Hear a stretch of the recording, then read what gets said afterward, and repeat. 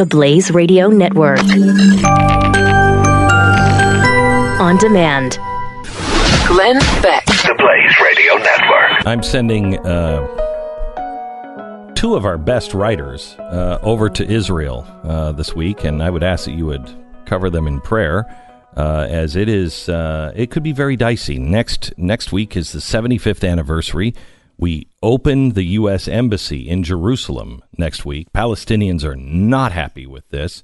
Also, we are on the verge of, I think, pulling out of the Iranian deal, which will not make the Iranians and those in the Middle East happy. We're just in a very precarious situation here in the next few days. And we want to remember, why Israel is there in the first place. 75 years. It's the first 75 years that the Jewish people have had a place to call home where no one could take their guns. No one could say, no, you have to live over here. Or no. They, for the very first time in 2,000 years, they have control over their own life, and everyone has a right to defend themselves. You can't. I don't think you can understand the importance to the Jewish people of their own homeland unless you go through Auschwitz or one of the concentration camps, and you realize that wasn't the first time. That was, I think, the 24th time that there had been an extermination attempt of the Jews. There is a filmmaker. His name is Kean. He has done a couple of films, and he seems to be a really thoughtful guy that is searching for more than just the regular story. And he's got a new film out. It's called After Auschwitz, and what it is it's a story of the women who came here to America. They survived. They came here, and their life here in America, and how they first perceived it, how they wept when they saw the Statue of Liberty, and then what their experience was like, and how it was kind of left in the closet for a very long time. John, welcome to the program. Oh, thanks so much, Glenn. I appreciate that. Sure. You're a guy who has taken on, you've taken a controversial stance with, swimming at Auschwitz, or it was a controversial film, I should say, when it came out. And now you're embracing this message, which I have never heard this angle before. And I think it's really important for at least for Americans. What is it you're looking for? What is it you're looking for? Well, and to just address the first thing real quick, I think swimming in Auschwitz, the only thing that was controversial about it was the fact that I was studying laughter as a survival tool. Yeah. And people thought I was maybe being not recognizing the horrors, which is farthest from the truth. Right. For this film, we tend to study history as just ending. Holocaust, 39 to 45, you're free, go home. That chapter's over, move on. And we never stop to think about what happens next. And I think it's something that we do in our natural, our consciousness as a country. We tend to study something, and then we just fly away to the next thing. The ADD history. I think that we, this has been a fascination of mine. I think it's why we haven't really healed as a nation all of the wounds that we have to heal. After Lincoln was killed, we just moved on. After Martin Luther King was killed, we just kind of moved on. Right. If you don't have the conversations about what happened, about what you're facing, you don't move on. That's a major theme of the film. So I remember the World War II generation. I'm old enough to have grown up with grandparents that lived through it, and they didn't want to talk about it. But your film follows these women who came here, and each led their own life. But they had kind of a different experience. It wasn't that necessarily they didn't want to. Nobody wanted to talk to them. Exactly. They wanted to talk. They came here assuming they would talk about what happened, and they were either told that what they did was wrong after liberation, or, hey, don't talk about it. You're in America, put it behind you, as if everything could be okay by that. It's a great sense of denial that they had to face for 35 plus years until we as a country started asking what happened. I was amazed to see in the film that it was really one of the things they talked about as a changing point in them talking about their experiences was a TV miniseries. Yeah. Can you walk us through that? Well, there was a miniseries in '78 that came out on NBC called The Holocaust: Family of the Story Weiss. And it was NBC's response to Roots. Roots was so successful, NBC wanted their miniseries.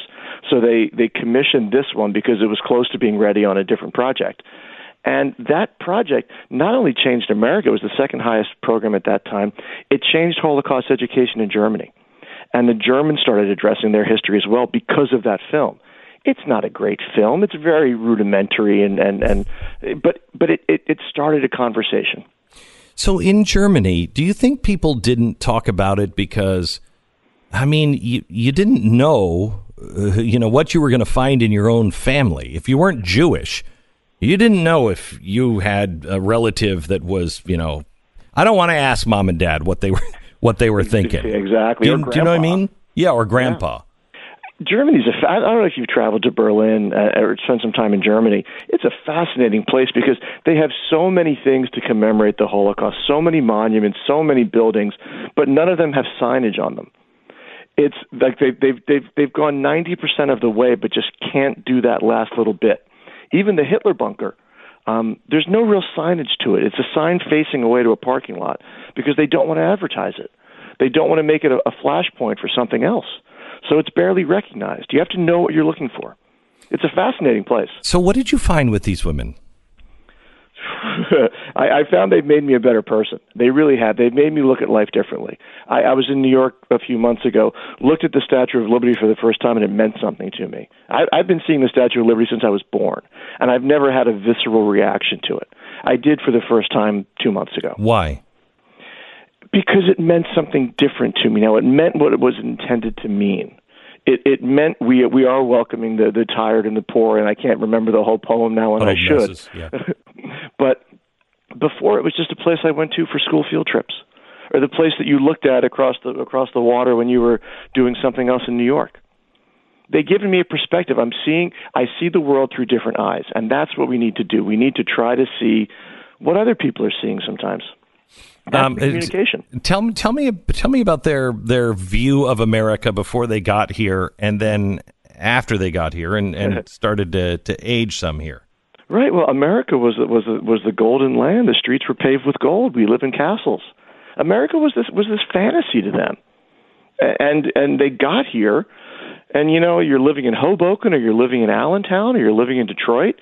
And it's one foot in front of the other. It's no fantasy. It's just survival day to day. How do I pay my rent?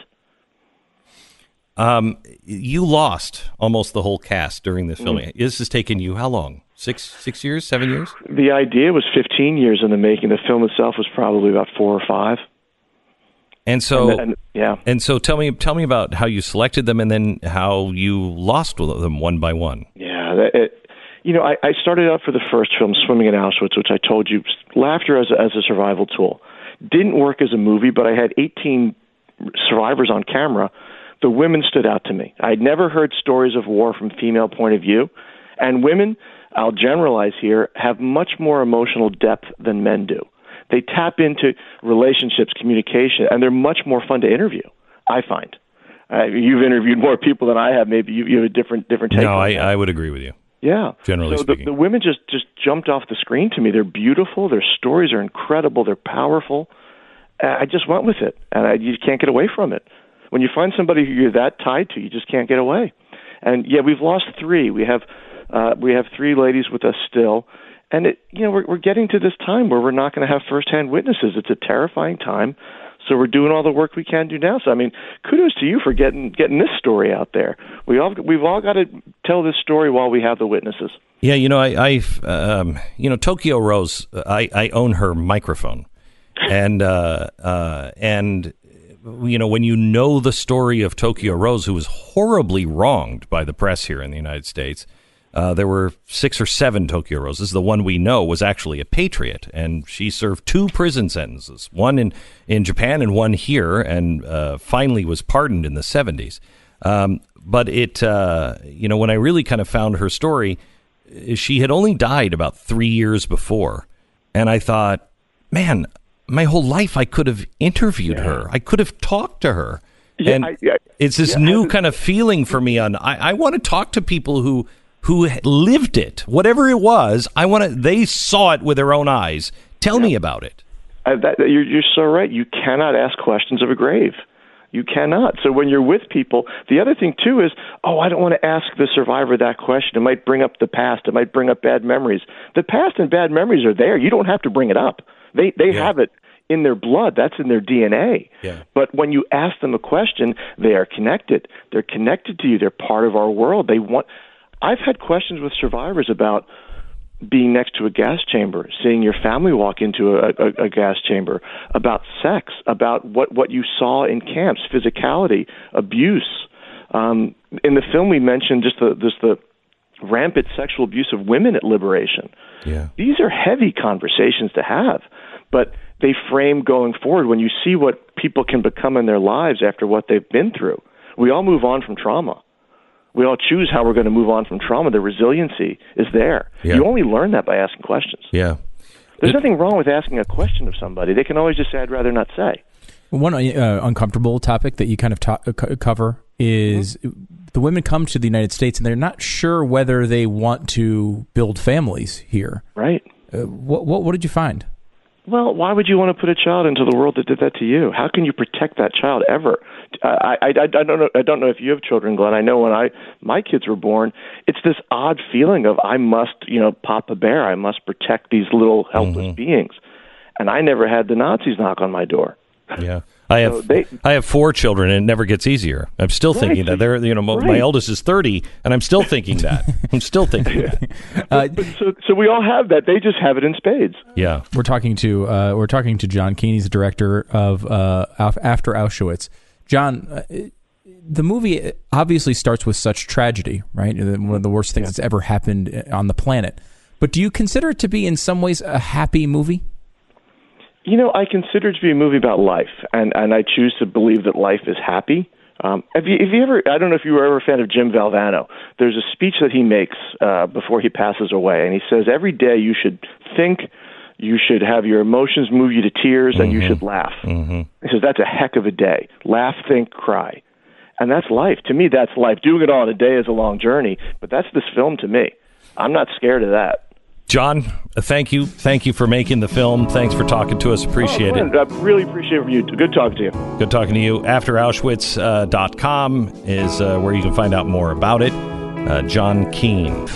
Glenn Beck. The Blaze Radio Network.